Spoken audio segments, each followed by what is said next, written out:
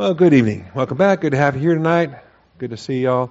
We're going to open in prayer, and then we're going to move to our next topic in basic doctrinal studies, and we're going to learn how to get saved. Anybody here need to get saved? That's right. Well, we're going to cover all of that tonight.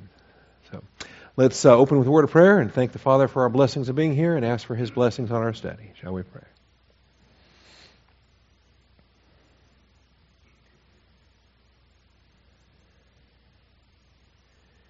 Heavenly Father, we do thank you for the truth of your word and the blessing we have this evening to assemble together. Father, I do thank you for basic doctrinal studies, and it's always a blessing. Every time we go through, we learn new things, and I appreciate the privilege that we have to do so again here tonight. We call upon your faithfulness to set aside distractions, to open the eyes of our understanding, and I thank you, Father, in Jesus Christ's name. Amen. All right. Searching for source. Well, we'll give it another minute.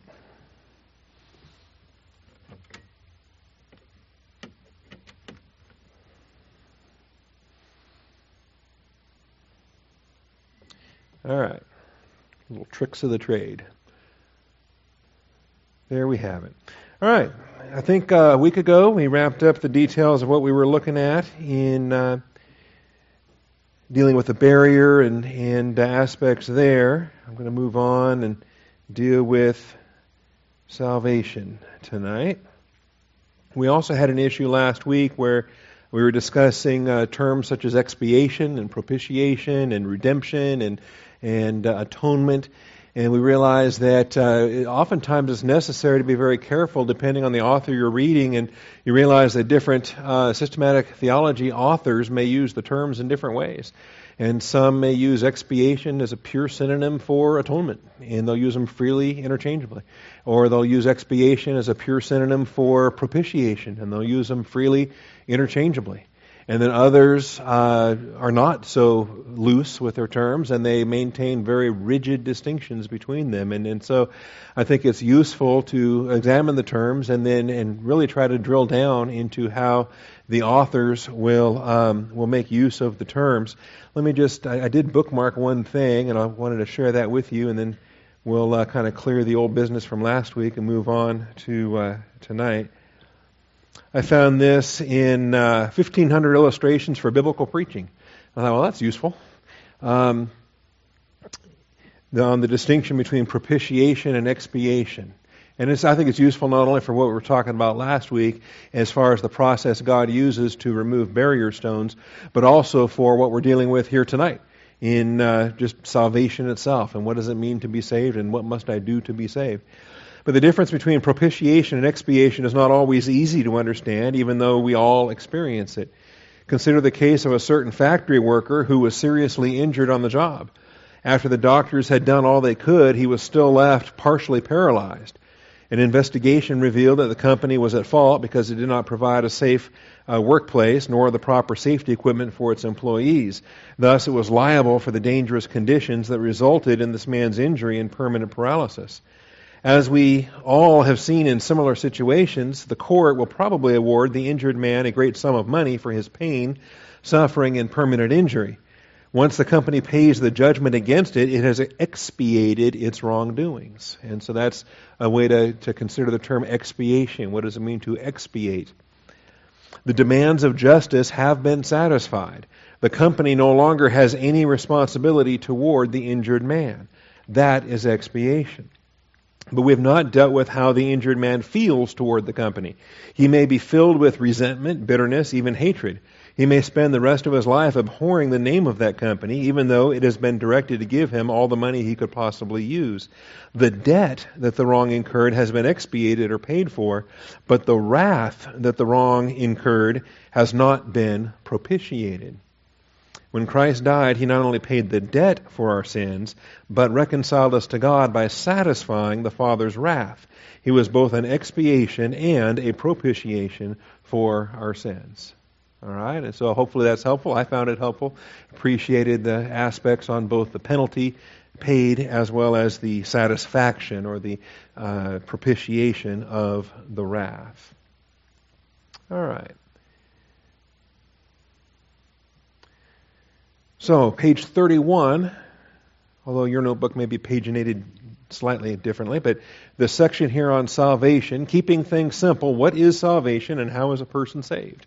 All right, and remember, this is basics. We can come back to this again on an intermediate basis. We can come back to this again on an advanced basis, and even beyond that. I mean, we can keep coming back to this again and again and again and again. I think it's useful to do so to whatever degree that you want to explore those issues. And I think it's, so long as it's fruitful and so long as it equips us to do these things, I don't have any problem discussing any aspect of salvation, and even into realms of things that some people find to be nitpicky. All right, I'll pick all kinds of nits when it comes to salvation, because for me, the consequences of getting it wrong is just unthinkable.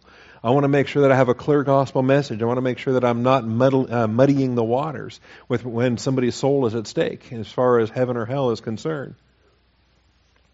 And again, we'll go as deep as folks want to get with it, but we can keep it as simple as folks want to keep it. And ultimately speaking, when you are giving the gospel to anyone, I don't care if they're a child or adult or whoever, keep it as simple as you possibly can. And the gospel is designed to be simple. It's designed to be free. It's designed to be easy.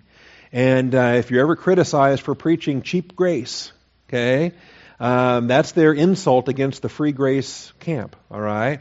That's some of the lordship guys and some of the other guys that don't like the free grace theology. They will criticize us and call us cheap grace. They'll criticize Zane Hodges, or they'll criticize any number of people and call it cheap grace, which to me I find interesting, because since grace is free, you can't get much cheaper than free, you know. So to me, cheap grace is not a bad way to call it, but it's free grace, and which itself is somewhat redundant if you think about that. If it's not free, it's not grace. So free grace is almost redundant in that sense. The Philippian jailer asked Paul and Silas, what must he do to be saved?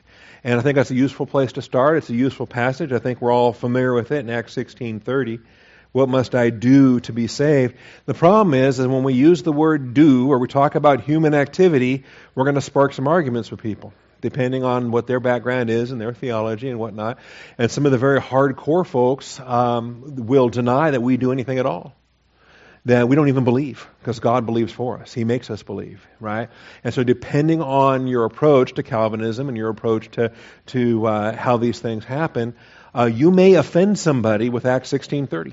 You may offend somebody with the idea of doing something, okay? Now, I'm okay with that, so long as we take the time. If the person's offended, I can slow down with them and say, all right, well, let me explain, and maybe try to ameliorate why you're offended. But the Bible uses the expression, what must I do to be saved? And I don't have any problem using that expression, because an unbeliever I'm talking to wants to know, well, what do they got to do? Okay, what do they got to do?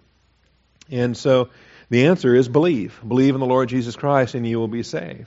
And I think it's also useful if we approach the idea of doing two ways. What must I do to earn salvation? Nothing at all. Nothing I can do. If what I mean by what must I do to earn salvation, well, then there's no answer for that, because there's nothing you can do. But what must I do to non-meritoriously receive the salvation that I have not earned or deserved? Well, then I must do something.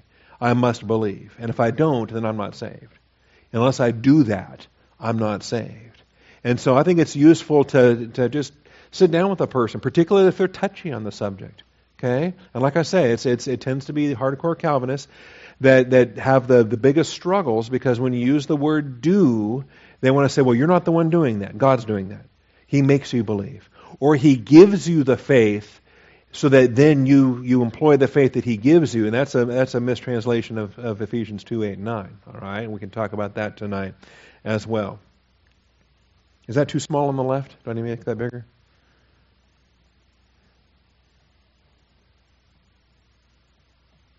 That might be bigger. All right. So, in terms of deeds and righteousness, that is meritorious, not by deeds of righteousness which we have done, right? So in terms of deeds and righteousness, there is nothing that he could do in order to earn his salvation. And I don't think anyone disputes that. On this, we're all agree. I mean, Calvinists, Arminians, anyone. I mean, I think every branch I'm aware of Orthodox Christianity would defend the fact that we don't earn our eternal life. And so Ephesians 2:9, not as a result of works so that no one may boast. There's not a saved person on the planet that can brag that they saved themselves, that has any boast in what they've done to earn salvation. Titus 3:5, He saved us not on the basis of deeds which we have done in righteousness, but according to His mercy, by the washing of regeneration and renewing by the Holy Spirit. So it's nothing we've done. We cannot do anything in order to earn salvation. However, in terms of human volitional activity, and that's the key, and I like using the term volitional activity. It is something we do. It's an active verb, and we are the agents of the verb. We do the believing. All right? We do the pisteuo activity. And it is a volitional activity. We choose. We choose to trust or not trust. We choose to believe or disbelieve. We choose to pisteuo or apisteuo. Okay? In terms of human volitional activity, which is non-meritorious, there is only one thing that he could do in order to receive salvation. Okay? So to earn salvation, nothing. To receive salvation, believe. And that's the huge difference right there. So in order to receive salvation, it's believe in the Lord Jesus Christ. And for this, just a string of passages, including Acts 16:31. What must I do? Believe in the Lord Jesus Christ, you will be saved, you and your household. Obviously, any member of the household can also believe. Everyone can believe, assuming they're old enough to understand the issues and they apprehend the offer that's being made. That age of accountability, can come older and younger depending on the child. But when they understand that they are a sinner on the road to hell and that this provision's been made on their behalf, they can trust in Christ to receive eternal life. And we can appreciate that. John 3:16, of course, 3:18, 3:36, all those three passages there in John chapter 3, we use them again and again and again and again. God so loved the world that He gave His only begotten Son, that whoever believes, it is necessary. If you don't believe, then you don't receive the gift. Whosoever believes in Him shall not perish, but have eternal life. Okay? So, in some strange way, for the folks that try to defend the case that God Himself is the one doing the believing, well, then you have to go to this verse and say, well, then God Himself is the one that receives eternal life, right? Because He's the whosoever who believes. Anyway, I don't tend to get very far with people when I try to take some of these approaches. But it's whosoever believes, okay? And that's a whosoever, and that's a thrill in my mind. Verse 18, he who believes in Him is not judged. He who does not believe, notice, that's the criteria. Do they believe or do they not believe? And so long as they continue not believing, well, he's already in a judged condition. That's the default. That's our total depravity in Adam. They were born that way. All right? And that's another fun thing to talk about with people that want to talk about being born that way. All right? Born sinners in Adam. How about that? And he's been judged already because he does not believe, he has not believed in the name of the only begotten Son of God. All right? And so just keep it simple. Take it to these verses and just throw it right out there. All right? And so long as they continue to not believe, they're in that lost position in Adam. The moment, that split second, that microsecond that they do believe, they have that eternal life. See, forever.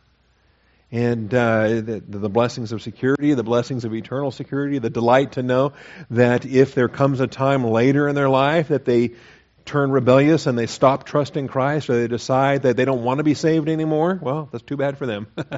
All right? Because Jesus Christ is not so faithless. If we are faithless, He remains faithful, for He cannot deny Himself.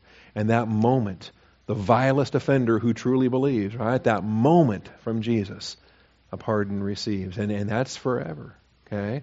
And that's vital that we recognize that as well. So that's verse 18, and then of course verse 36. This is a fun contrast, because this is the verse that contrasts pisteuo on the positive basis with peitho, with the persuasion that happens in the process of evangelizing. And I want to talk about that tonight as well when we discuss evangelism and ambassadorship. Okay, those are the other subsections here of this of the notebook. He who believes in the Son has eternal life, but he who does not obey the Son will not see life, but the wrath of God abides on him. And truly, at its basic level, the gospel itself is a command. God desires for all to be saved. And when you don't get saved, you are disobedient. All right? But it's also a failure to be persuaded in the passive tense of patho, when the gospel is persuading. In that work of the Father to draw and the work of the Son to draw. He says, if I be lifted up, I will draw all men to myself. Okay? And so there is a persuasion that happens. I think the best thing we want to focus on in our evangelism is the work of God in doing that persuading. We can become partners with the Holy Spirit so long as we recognize the Holy Spirit is the one that's convicting the world of sin, righteousness, and judgment. That it's the Father is drawing, it's the Son who is drawing. This persuasion is happening, and until it finishes its persuasion, we're not going to bear any kind of fruit. We can plant some seeds, but we're not going to bear any kind of fruit until that persuasion has taken hold. All right, so pay attention to that as well. That's the tandem of pisteuo with patho. And I think both verbs are important to understand. Pisteuo is believing, right? Placing your trust, placing your confidence in an object. But patho is the verb that speaks of persuasion, being persuaded. Being persuaded, okay? And that's huge. Because no one ever believes in nothing. No one ever believes until they are persuaded in the faithfulness of what it is that they are trusting. Ultimately in God's eternal faithfulness. And that's why when you believe in Christ, it's infinitely valuable. All right? Any questions on that? That tandem of believe? Okay, Warren, do we have the microphone ready? For questions on that? Radley, you going to run that for me? Thank you, sir. The tandem of pisteuo and patho. When you're talking to a legalist that's insisting that you perform deeds of righteousness in order to be saved, what set of deeds of righteousness do they suggest you need to do in order to be saved? And doesn't it kind of put them on the back foot if you insist on them describing what it is you're supposed to do to be saved? It kind of puts the ball back in their court and kind of puts them. And I noticed, though, at least the legalists I've spoken to, as well as the ones that are illustrated in Scripture, I've noticed they always pick out the things they're good at, and they never include the things they're horrible at. In other words, if they thrive in this particular thing, well, then naturally that makes their list. Okay. When Jesus pointed out to the rich young ruler, give away all your money and you'll have eternal life, well, then he just couldn't handle that, And I think the whole point in that story is that if we're trying to make a works-based approach to earning eternal life, then sooner or later we're going to hit something that we just fall short on. And so, so the legalists you're talking to, or I'm talking to, or anyone, they'll highlight the things they're good at. If they never miss a prayer meeting, they'll make prayer meeting a mark of spirituality. Or if they've been a Sunday school teacher for 30 years, well then obviously it's the Sunday school teachers that are the most rewarded believers at the judgment seat of Christ, or what have you. Pastors that have preached 5,000 sermons or more are the ones that are going to be, the top rewarded believers at the judgment seat of Christ. People will always pick the things that they're thriving in that regard, and they're going to ignore the things maybe that they're weak in that regard. But Scripture says, not by works of righteousness which we have done. And so to delineate a subset of some of those is almost beside the point, because there's no works of righteousness which we have done. Yeah, good question. Appreciate that. Well, yeah, you hear about the Ten Commandments, but whatever connects the Decalogue to salvation, the Exodus doesn't, or Deuteronomy doesn't. Nothing does. So, again, thank you, Radley. These passages here, non-meritorious. Now, the thing about doing something, to do something that has no intrinsic value, I think it's a simple concept. Maybe it's because I do so much that has no intrinsic value. But there are folks that they can't grasp the concept that doing something has no worth built in. And so they have this thing that, well, if I believe, that means I've earned something. No, you've done something, but you haven't earned anything because you've done something that's non-meritorious. You've done something that has no intrinsic reward connected to it or benefit or what I'm trying to say is it's not intrinsically worth anything. Believing is not, in itself, believing is not intrinsically worth anything because I can believe a lie. The act of believing is not intrinsically worthy. You have a question on that or a statement? Microphone over here, please. We're going to keep you running tonight, Radley.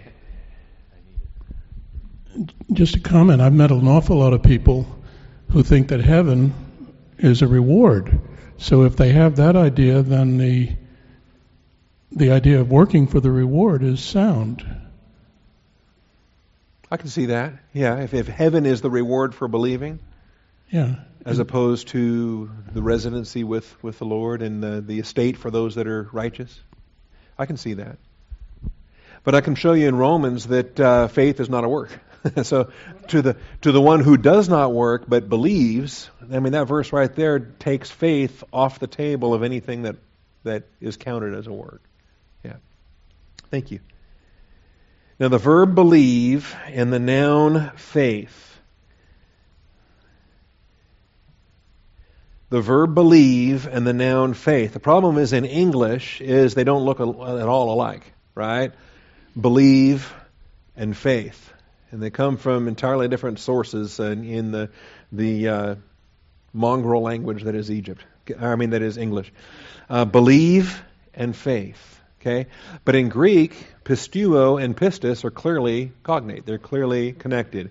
Pisteuo is the verb, to believe, and pistis is the noun for faith, or to have belief. These are terms that describe the human volitional activity designated by God as the one and only non-meritorious mechanism by which His grace gift of salvation is accepted and received. Now, did God have to make faith the basis? Could He have assigned something else as the basis? Sure, He could have made whatever criteria He wanted as the basis for the acceptance of the gift. But when you consider the nature of salvation as a gift, and when you consider the nature of what God is offering freely on a grace basis, then faith is the most natural concept for the reception of a gift, in the sense that it is trusting God for that which He is promising to offer. See? So it is the human volitional activity designed by God as the one and only non-meritorious mechanism by which His grace gift is accepted and received. Accepted and received. And I try to use as many biblical terms as I can. Accepted is a biblical term. Received is a biblical term. And there too, you'll find people that'll get offended and they'll split hairs with you and they'll say, well, I didn't receive Christ. He received me. Well, John says, as many as received Him, to them they gave the right to become children of God, even those who believed in His name. So it's a biblical use. I'm okay with receiving Christ. I'm okay with accepting Christ. All right. Believing is a human volitional activity. It is even called a work. Yeah, this happens when you tweak the size sometimes. It's even called a work. And this, I wonder, how much is tongue-in-cheek? How much of this is just language of accommodation as Jesus is responding to His critics as they keep wanting to know, well, what work shall we do? What shall we do that we may work the works of God? And so He says, all right, you want to work? Here's a work you can do. Believe in Him whom He sent. All right?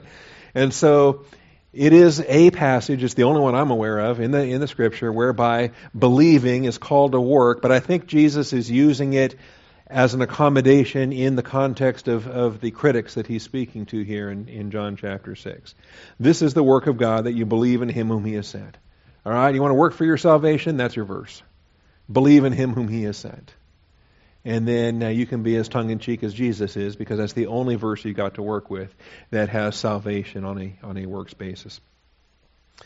verse 28 and verse 29 there. But salvation by grace through faith is specifically defined as a non-meritorious work. And so even if you grant that it is a work, it is a non-meritorious work. It is not something that one can boast in. It is a work whereby you simply acknowledge that God's done the work and all the boasting is in Him.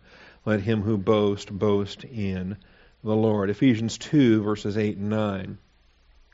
It is by grace that you have been saved through faith. And that's useful as well, to study the prepositions, to study the instrumental use of grace, and to study the vehicle. It's the through faith as the mechanism.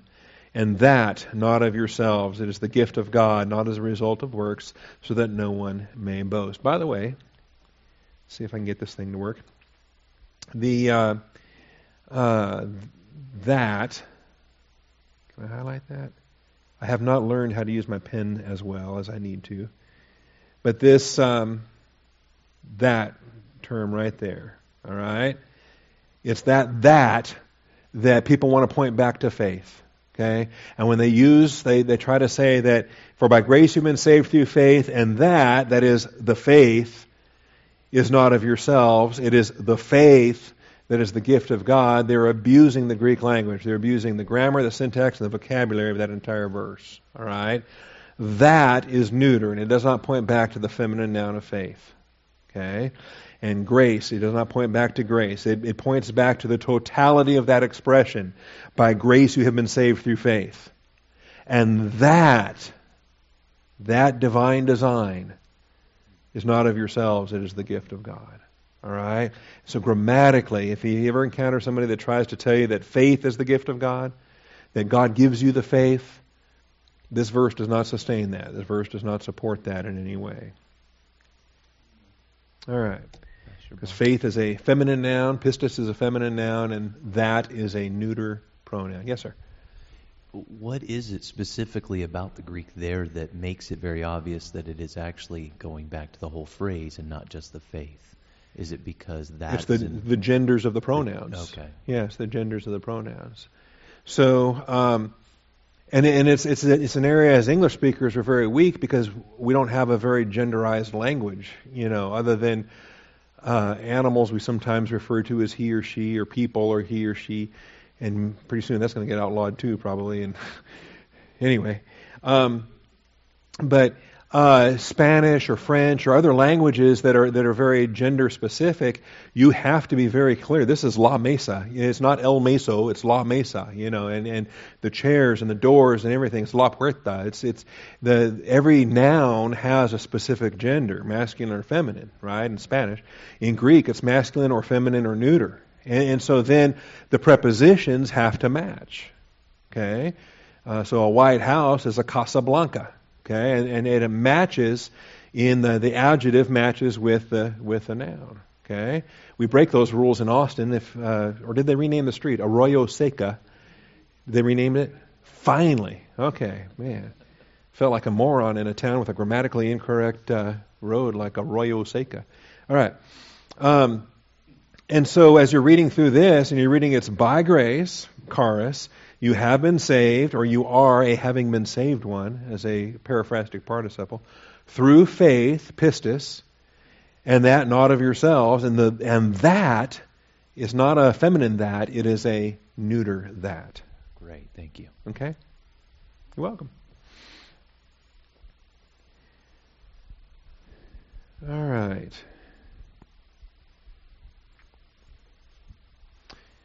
As far as, I didn't get into it here in these notes, or did I miss it? The three different ways that the Bible uses sozo. The reason why we call salvation soteriology is because of the verb sozo, the noun soteria. Let me shrink that back down again. Aspects in the way that the New Testament uses the verb, and in fact, in ways less commonly than we think. As far as we use it much more commonly, the idea of being saved, meaning delivered from the domain of darkness, transferred in the kingdom of His beloved Son, receiving eternal life, right? That moment of salvation, okay? For me, it was a Saturday morning in 1973, and my mother sat down at the table and she walked me through 1 John chapter 5. She gave me the gospel, and at that moment is when I trusted in Christ and I received eternal life. And I know it was a Saturday because it was the next morning, Sunday morning, that she brought me to the pastor and introduced me as his newest brother, and I thought it was so strange that this old man was now my brother, and I needed to learn some of those doctrines. But so that's what we think of in salvation. Getting saved means I'm not going to go to hell when I die. Now I have eternal life. And it's that moment, it's that regeneration moment, okay, of new birth.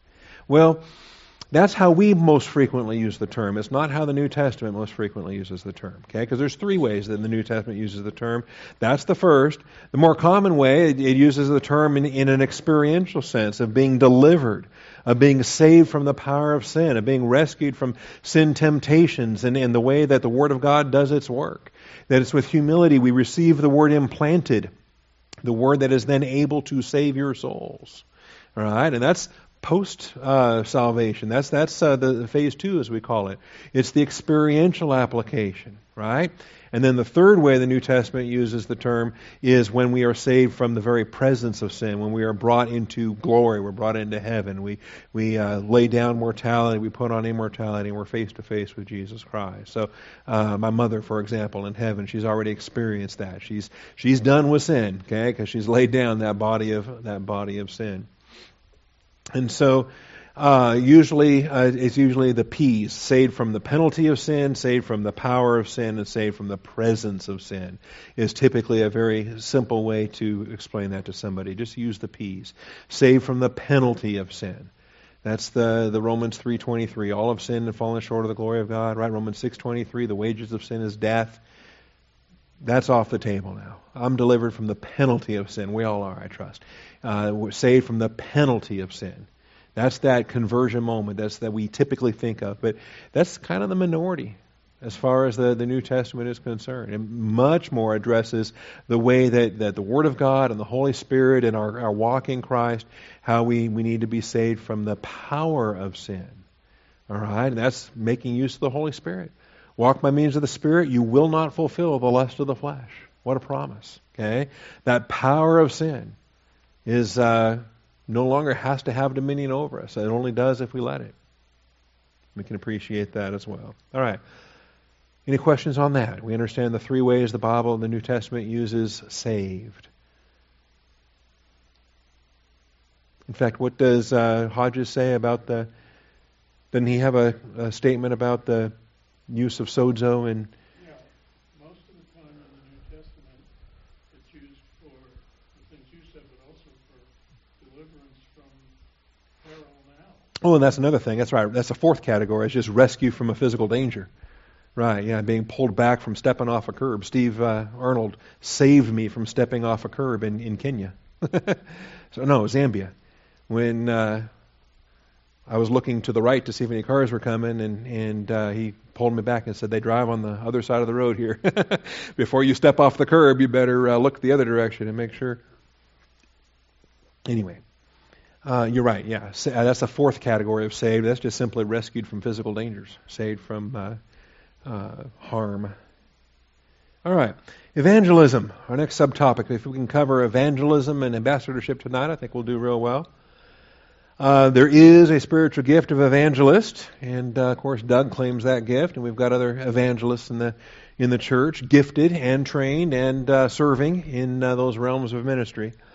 The responsibility to bring good news belongs to every believer. The responsibility is all of ours. We all get to euangelidzomai. We all get to evangelize. And it's a privilege. It's a blessing. It's a description of beautiful feet, as it were. Romans here citing Isaiah 52. How then will they call on him in whom they have not believed? How will they believe in him whom they have not heard? How will they hear without a preacher? And this goes back to the statement I made earlier. Nobody ever believes in nothing. Even when you believe in a lie, there is an object to your pisteuo. There has to be an object, or you're not accomplishing the verb of pisteuo. You're not exhibiting the activity of pistis. No one ever believes in nothing. Though we get mocked sometimes for blind faith and just trusting in nothing. That's not the fact. All right? There is plenty of evidence, and there are clear promises, and we are trusting in the clear promises from the one who cannot lie. No one believes in nothing to receive eternal life or anything else. And so how will they believe if they have not heard? How will they hear without a preacher? And these are some of the prerequisites, of course, for getting saved. And in my case, it was my mother was the good news messenger. In other cases, it's other people, and you have your stories to tell, and that's great. In some cases, it's a Gideon Bible left in a drawer, it's a written record, or it's something heard on the radio. But there is an agency. There is an agency. There's no one that just sat under a tree and it popped into his head. Okay, things which I have not seen nor ear heard nor have entered into the heart of man. What God has revealed, what God has provided. See, the gospel is not, we're not going to come to eternal life through our own philosophy, our own daydreaming, our own thinking about it. It requires a content of a message. Information must be conveyed. We want to be clear on that. Okay? And this is where much of the argument comes in our circles when we debate and we hash out certain issues. And I think it's useful. I don't begrudge the discussion. I do, however, begrudge where the discussion has gone and how the discussion has been abused by people. And I may describe that tonight too. And I have no problem describing that on video, on audio, or whatever. Because some of the anger directed against Zane Hodges I find reprehensible. And it just makes me want to puke. All right. But the information that we communicate, we've got more information now than any dispensation has ever had. You know, I mean, Adam and Eve were looking for the seed of the woman. That's all their information that they had from Genesis 3:15 onward, right? And then gradually more information was made available. More information. Eventually we learned that it was the line of Shem, and we learned it was a descendant of Abraham, Isaac, and Jacob. We learned it was the tribe of Judah. The coming Messiah would come from Judah. We learned that it was a virgin-born son of David. It was going to be born in Bethlehem. We started to learn more information about 69 sevens after the issuing of a decree. I mean, by the time Jesus was born, it was pretty vivid. And obviously now that all these things are fulfilled, we were without excuse. We have the past completed action. We've got Old Testament, New Testament. We've got the fullest gospel message possible as far as preaching good news. And let me tell you, Christ is coming, that was good news message. But Christ has come, that's better good news message, okay? The tetelestai, it is finished. That's better good news message as far as what was accomplished on the cross. So, the blessings that we have to be able to convey information, I think, is vital. But in this section, I want to make sure that we don't confuse the information we communicate with the believing that takes place and the object of the believing that takes place. And that's where I think folks get off track. All right? And so I'll try to keep us on track here tonight. How will they preach unless they are sent? Just as it is written, how beautiful are the feet of those who bring good news of good things. So, the key here is to understand the preacher. As Acts 8 makes clear that the entire church is called to be evangelizers and preachers. Acts chapter 8, verse 4 and verse 5. Those who had been scattered went about preaching the word. And Philip went down to the city of Samaria and began proclaiming Christ to them. You know, and it's interesting. I think it's where Paul gets to places he's never been before and he finds there's believers already there. Well, how'd they get there? Who led them to Christ? How did this happen? You know, and I think it's interesting. The great New Testament passages on preparation and readiness relate evangelism to all believers. Who should have their feet shod with the preparation of the gospel of peace? Just Doug? Or all of us? Every believer needs to be wearing the full armor of God. And every believer ought to be ready to give an answer, to give an account for the hope that is within you. Right? That's all of us. 1 Peter 3:15. Sanctify Christ as Lord in your hearts. Is this only the evangelist expected to follow? No, it's every believer. Every believer. Always being ready to make a defense to everyone who asks you. And, if somebody asks you, don't take them to your pastor, or don't take them to Doug, or don't say, well, let me find an evangelist for you to explain all this. No, they asked you. This is your open door opportunity. This is your fruit. You tell them. You give an account for the hope that is within you. See. And I've had it happen. I've had people come to me and say, yeah, so-and-so, here's my friend, and they've been asking me a lot of questions about heaven. Can you tell them how to get saved? And so I do. In grace, I do. Of course, I want them to get saved. But then later on, I have words, I'm going to say, hey, buddy, this was your crown. Why did you let me take your crown? All right. Let me back up a little bit. Have you read Louis Berry Chafer on True Evangelism? Anyone? It's been out a long time. I know several of us have. If you have not read it, I recommend it. All right? It's got countless editions, and it's available. There's PDFs of it on the internet. I mean, you can find it anywhere. You can get it half-price books for cheap. But the basic thrust of true evangelism is that we're not the evangelist. It's the Holy Spirit who's the true evangelist. All right? So true evangelism is watching what the Holy Spirit does. And then being on hand and being ready to use your words when those questions are being asked, when the readiness is there, okay? Because the persuasion, no one comes to me unless the Father who sent me draws him, all right? That persuasion has to happen. And so the basic gist of true evangelism is let's become prayer warriors in the meantime.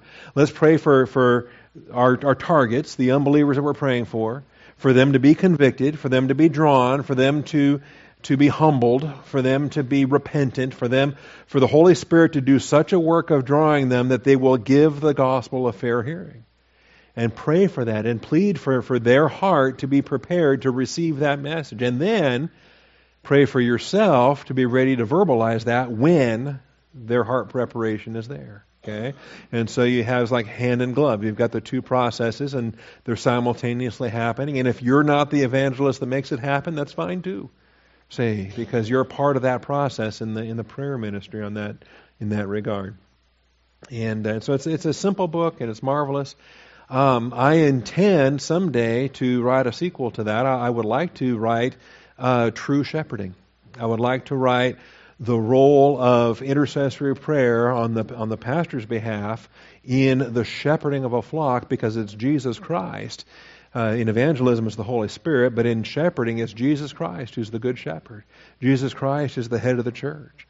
And so the best role that the pastor can have in true shepherding is similar to the best role an evangelist can have in true evangelism, is to become that fellow worker with what the Holy Spirit's doing in evangelism, or become a fellow worker in what Jesus Christ is doing in shepherding. And then be an intercessory prayer warrior and be on hand and be ready to start using those words and teaching the doctrine and doing all the hands-on shepherding that has to happen, but only in cooperation with what Jesus Christ is doing in His hands-on work. Say, anyway, that will be my sequel to True Evangelism, and as the Lord wills, in a writing project that in His will may happen someday. All right. Last thing I'll say on evangelism is the process, or is the information that's conveyed. Okay? The information that's conveyed. Because there are folks that we have different verses, right? And we've used different passages, and we have our favorites, and we use the ones that we're comfortable with, and we use the ones we like. Some folks love the John 3:16 or the John 3 verses. Other folks like Romans. They like to use the Romans road. They'll use Romans 3, Romans 6, Romans 10, or even some terribly will use, "Behold, I stand at the door and knock." Awful. Not a salvation verse.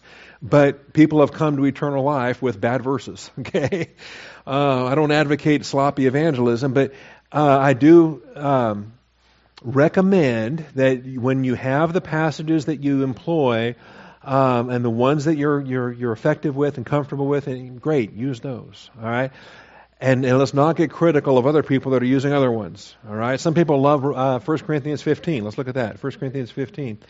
And they will take this to the extent that if you use anything except this, then you're doing it wrong. I make known to you, brethren, the gospel which I preached to you, which also you received, in which also you stand. All right. Verse 3, I delivered to you as of first importance what I also received. Christ died for our sins according to the Scriptures. Okay. Well, there you go. He was buried. He was raised on the third day according to the Scriptures. And they kind of stop there. They say, that's the gospel right there. Evantel. He died for our sins and He rose from the dead. Okay? The gospel in what, 9 words, something like that? Well, then there you go. Okay? But they kind of, yeah, he died for our sins, he rose from the dead. Well, what about he was buried? That's also in the verse. Why'd you leave that out? Okay? So we want to be relaxed, and I think that the group that condemned Hodges to wickedness, they failed, I think, in this application. All right? Because they absolutely insisted that if you have to use this passage, and if you don't, you're not evangelizing. And they missed the point of what Hodges was writing from John chapter 20. Anyway, that's a different issue there too. So then he appeared to Cephas, then to the 12. He appeared to more than 500, and so forth. And so the question is, what is the information we provide to the unbeliever as we are providing them the persuasion so as to trust in Christ? Okay, you understand? That's a different question. I am giving them good news. It is good news that the Lamb of God has taken away the sin of the world. That is good news. It is good news that Christ died for our sins and rose from the dead. That is good news. I want to give them good news. But are they trusting in facts, or are they believing in Christ to receive eternal life? And this becomes the issue, right? And so this is where I think some folks handle it better and some folks don't handle it so well. While at the same time they criticize others for not handling it so well. All right? I just want to make sure we're solid on this. Okay? So, as you, and obviously the more time you have to talk to a person, then the more information you're going to give them. You know, but if you don't have that much time, and if you only give them the gospel once, or if it's, you know, what must they know in order to be persuaded? Okay? And that, I think, is going to be different for different people. Different for me, different from, and Pastor Cliff and I have talked about this, Cliff Beveridge, Lost Pies Bible Church. In some respects, it's not going to hell when you die. People are scared of hell. Going to heaven's a positive motivation. Other people don't even pay attention to heaven or hell. They're wrapped up over certain sins, and the idea of sin forgiveness is a big deal. For other people, it's reconciliation. The idea to be reconciled to the Father is so crucial. They've got a dysfunctional family. They don't even know who their father is. The idea that God loves them, that gets their attention. Somebody loves me? God loves me? I can be reconciled to a heavenly Father? And so, depending on the unbeliever and where they are and what they're being convicted of and what they're struggling with, any number of doctrines, any number of principles might be the information necessary whereby that seals the deal. That just persuades them. All right? Done? And so the idea, whatever it is that persuades them, the point is, 8 people persuaded by 8 different things, but all 8 of them are believing in Jesus Christ. There is only one object. There is only one name given under heaven by which we must be saved. All right, Doug? I'm burdened for my sister. And what must a Mormon know to be truly saved? Because she believes in a Jesus. Yeah, but Mormon's got a different Jesus, and that's a different, Yeah, it's... Yeah, in some cases, it's not only what must they know, but what must they stop thinking they know, and what must they unlearn in the lies that they previously thought they knew. That's a good question, you know. But all unbelievers must know that they're sinners. All unbelievers must know that the provision's been made, that Christ is the offer of eternal life, that it's trusting in Christ for eternal life. Yeah. Alone. Yeah, that's it. Christ alone, faith alone, and Christ alone. Up here, please, for Robert. And so, as long as we're clear, the good news is one thing. The information, the good news that we preach is one thing. But the object of the faith is always Christ. I want to be clear on that. Yes, sir. Well, you said that there might be 8 different ways of 8 different passages, 8 different ways. Well, that's true all through the Bible. The multiple different ways different things are taught because different people's brains work in different ways. So for flexibility, when we it's not up there now, but it says to be ready to give an answer. Mm-hmm. One potted system isn't going to fit everybody that you've talked to. That's right. And being ready means you should have a lot of different answers so that you can figure out what they want, what they need to have to believe. And then you're going to be a true evangelist. I think so. I think it's functional. I think it's useful to have a wide spectrum of approaches that you can take and that you're comfortable taking, just depending on who you're coming across. That's right. Yes, sir. I just couldn't agree more and say you nailed it by saying it's going to be very individualistic. Mm-hmm. It's going to be very according to the Holy Spirit. I have so many times in the past have messed up in just talking with whether it's a waiter or waitress or somebody else and just saying, here's the facts. Do you believe that? Okay, you're saved. Right. And how wrong of me just to say, I mean, it says even the demons believe and shudder. Even the demon. Well, yeah, Yes. they believe he died on the cross. Yeah. You can Catholics believe believe that he died on the cross for their sins, Yeah. but they're trusting in the Virgin, the Queen of Heaven. Yeah, it's not, like Yeah. you said, it is not believing in the facts, but it is actually that next step of, I've not always, but sometimes more led to say, have you received that gift? You know what I mean? Have you come to that point of receiving Christ? Right. But anyway, yeah. Also, I think I'm more gracious and relaxed related to insufficient information in some respects. If a person does not understand eternal security, can they still be saved? Okay? And I've had pastors tell me no. If you don't understand eternal security, you're not truly saved. Or if you do not understand the deity of Christ. That was my issue. I did not know about the deity of Christ. My mother led me to Christ, and I knew that I was a sinner, and I knew that Jesus died on the cross for my sins, and I believed in Jesus to receive eternal life. And then months later, I'm in a Sunday school class, and my Sunday school teacher was telling me that Jesus was God, and that God became man, and that he was God-man, and it just blew my mind. I had no idea that Jesus was God. I knew he was my Savior. And so we got home from church. My mother said, well, what did you learn at Sunday school? I said, well, my teacher got everything wrong. My teacher said that Jesus was God. And my mother said, no, your teacher's right. Jesus is God. And I thought I told you that. And, well, I didn't hear that. What do you mean? So later I learned, and this is why I think until you have eternal life, you're not equipped to digest spiritual truth anyway. All right? Now, I had a pastor that told me, a fellow down in Houston, that told me that I was not saved when I thought I was saved, that I only got saved later once I understood the deity of Christ. Because earlier I believed in the wrong Jesus. That because I didn't know that Jesus was God, I was trusting in a different Jesus, and so somehow that's a cursed gospel or something.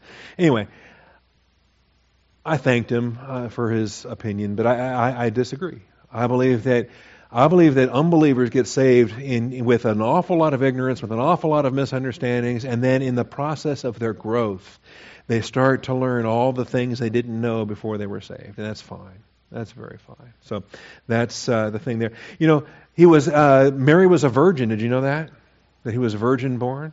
What if you didn't know that? Can you still get saved? He was born in Bethlehem. Did you know that? He was, but if you didn't know that, can you still get saved? Okay? You're not believing in a different Jesus if you don't have all the information about him. To what you do know, okay, that's the pattern there. And so Zane Hodges wrote an article, well, if you don't know this, are you still saved? If you don't know this, if you don't know this, if you don't know this. If you're trusting in Christ, do you receive eternal life? And he was sparking, I think, a lot of thought. Daring people to take a stand and say, you can trust in Christ and not be saved. Well, why is that? Because you believed in Christ. So, based upon what? Can you believe in Christ just because you don't know certain facts or because you don't know whatever? And then I think where he crossed the line, and in some people's minds, they blew a head gasket when he said, what if you don't know that Jesus died on the cross? What if you don't know that? What if you're on a desert island and a bottle washes up and you pull out this note and it says, believe on the Lord Jesus Christ and you will be saved? And that person does not know that Jesus died on the cross and rose from the dead. But they believe in Jesus Christ. and they starved to death on the island. Do they go to heaven or do they go to hell? Okay. And what Zane Hodges was trying to promote is the principle that our faith is in Christ. The object of faith is Christ. The information is what it is, but the object is Christ. And boy, there was a crowd that just went bonkers. And they created an emotional term. They crafted a term called crossless gospel. And I think when they did that, sadly, they took, and you know what I'm talking about, they went to they took a term called crossless gospel, and they popularized the issue that was originally in the theological journal among pastors that were debating things, and they popularized it, and they put it out to church members in the pew, and they said, look at what this evil man is doing, he's taking the cross out of the gospel. And he did no such thing. All right? In any event, that's my critique of the crossless gospel. I think it was an emotional, unnecessary slandering of Zane Hodges for the purpose that Zane Hodges was putting forth. In any event, he's in heaven now, so that's the good news, is he's in heaven now, and so all of that is past for him. With microphone to the front row, please. I think, a lot of the people I encounter, they have a lot of the information. The narrative is very well known amongst people today. Mm-hmm. We're so well educated, but they've just been told that that's all made up. Right. And there's no way that we can actually believe this actually happened to this, if this guy even walked the earth. Mm-hmm. And that's more what I encounter, at least here in Austin. It's right. Pretty popular. Well, if he was a real person or whatever. Yeah. Mm-hmm. So they know about Jesus dying for people's sins. They just think some guy in the 4th century made it up to mm-hmm. get control of the government or something. Well, no, that's easy enough to answer because I mean, on an apologetic basis, you can answer all of that, and pretty quickly you're going to find that they don't want to hear those answers right. anyway. They're accepting the lie they want to swallow, and I've encountered the same people. They don't want to look at documents that existed in the 1st, 2nd, and 3rd centuries, which right. agree with the doctrine we're teaching here. Mm-hmm. So it seems like they're more using it as an excuse, and I think a lot of it is they've heard the narrative, they've gotten all the information, but a lot of the Christians they've encountered, I don't think they've met the witness. Oh, well, that may be too. Doing it in their own power, and a lot of legalism, I think, is really popular. Well, quite possibly, a lot of the Christians they've encountered are nominal and not true. You know, they're culturally Christian based on their membership and their upbringing and whatever, but they themselves are not yet regenerate. I recommend Rodney Stark, by the way. All of the Rodney Stark books, the later ones are better than the earlier ones. You want to know why? Because he got saved. And in the process, when he got saved, the earlier books are still good. They're good history, they're good information and whatnot, but he was a cultural Lutheran, and he had his actual conversion event actually improved his writing, improved his perspective for Christianity, his perspective for truth, and all the rest. So, that's why Victory of Reason is excellent, and some of these other things but the later books are so much better because I believe he had I read somewhere on a website, he described his actual conversion experience. That's right. All right, well, we're going to have to wrap this up. The last section of this is ambassadorship, and you know that's our role. We are all ambassadors, and it's part of the ministry that we all have. We've been entrusted with that ministry of reconciliation, and we are representing the kingdom in this lost and dying world, so we have an ambassador function. The Father's making the appeal through us, so we all have that role. I don't think we'll come back to that next week. Next week, actually, no evening class next week because of the potluck. We got the 2 morning services, we have the potluck dinner, and then we'll have our third service will come that afternoon at 1:45. So there's no 6 o'clock hour next week. I'm glad I remembered that. All right, we'll come back in 2 weeks then for parapetology when we have our next 6 o'clock service. We will have, in the afternoon, we're going to have a prayer time and a fellowship time and a Poimenike demonstration with Pastor Cliff and Pastor Dan and possibly. We're still not clear yet if folks are going to be able to come up from Corpus Christi or not. And so it's at least a 2-church service next week. Lost Pines is joining us. We'll have 2 pastors and 2 flocks in one building next week. It's going to be fun. We've done this 3 times now, I think. So Pastor Cliff is bringing this flock in. We'll have Lost Pines Bible Church and Austin Bible Church right here together. And then if Corpus Christi Bible Church can join us, and that'll make the third church. And so we're praying for that. Pray for Pastor Dan too. I haven't heard. I've been watching Facebook. I've been checking my phone for text messages. I don't know what happened in Corpus other than he taught his 6th out of the 6. Have you heard anything? This was the 6th of the candidating Sundays. So maybe they had a vote today. Maybe they didn't. Maybe they're going to hold off and do a vote next week, or I don't know what they're going to do. Maybe they're just not going to vote at all. They just by acclamation say this is our shepherd, or not. I don't know. But we're praying for Dan, and we're praying for that flock, and God is so faithful. So appreciate that. Let's close with prayer. Father, I thank you for your truth. I thank you for salvation.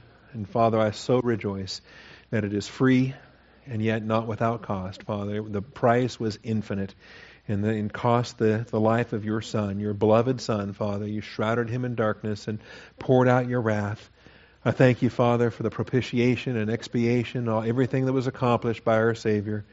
And then when he cried out to Telestai, it is finished, it was finished, and it stands finished. It's eternally finished. And when we trust in Christ, we are appropriating that finished work to our account. I thank you for the blessings that we have to study these things, to study to show ourselves approved. I pray that we'll be better equipped to give the gospel to this lost and dying world. That we don't confuse the good news message with the object of faith. That when we present the good news, we're still pointing them to the object, and the object is Christ. So, Father, I pray that we would be very clear when we speak to the lost, that we let them know that when they are without Christ, they are without life. That he who has the Son has life. And I pray that we are as biblical as possible in our evangelism.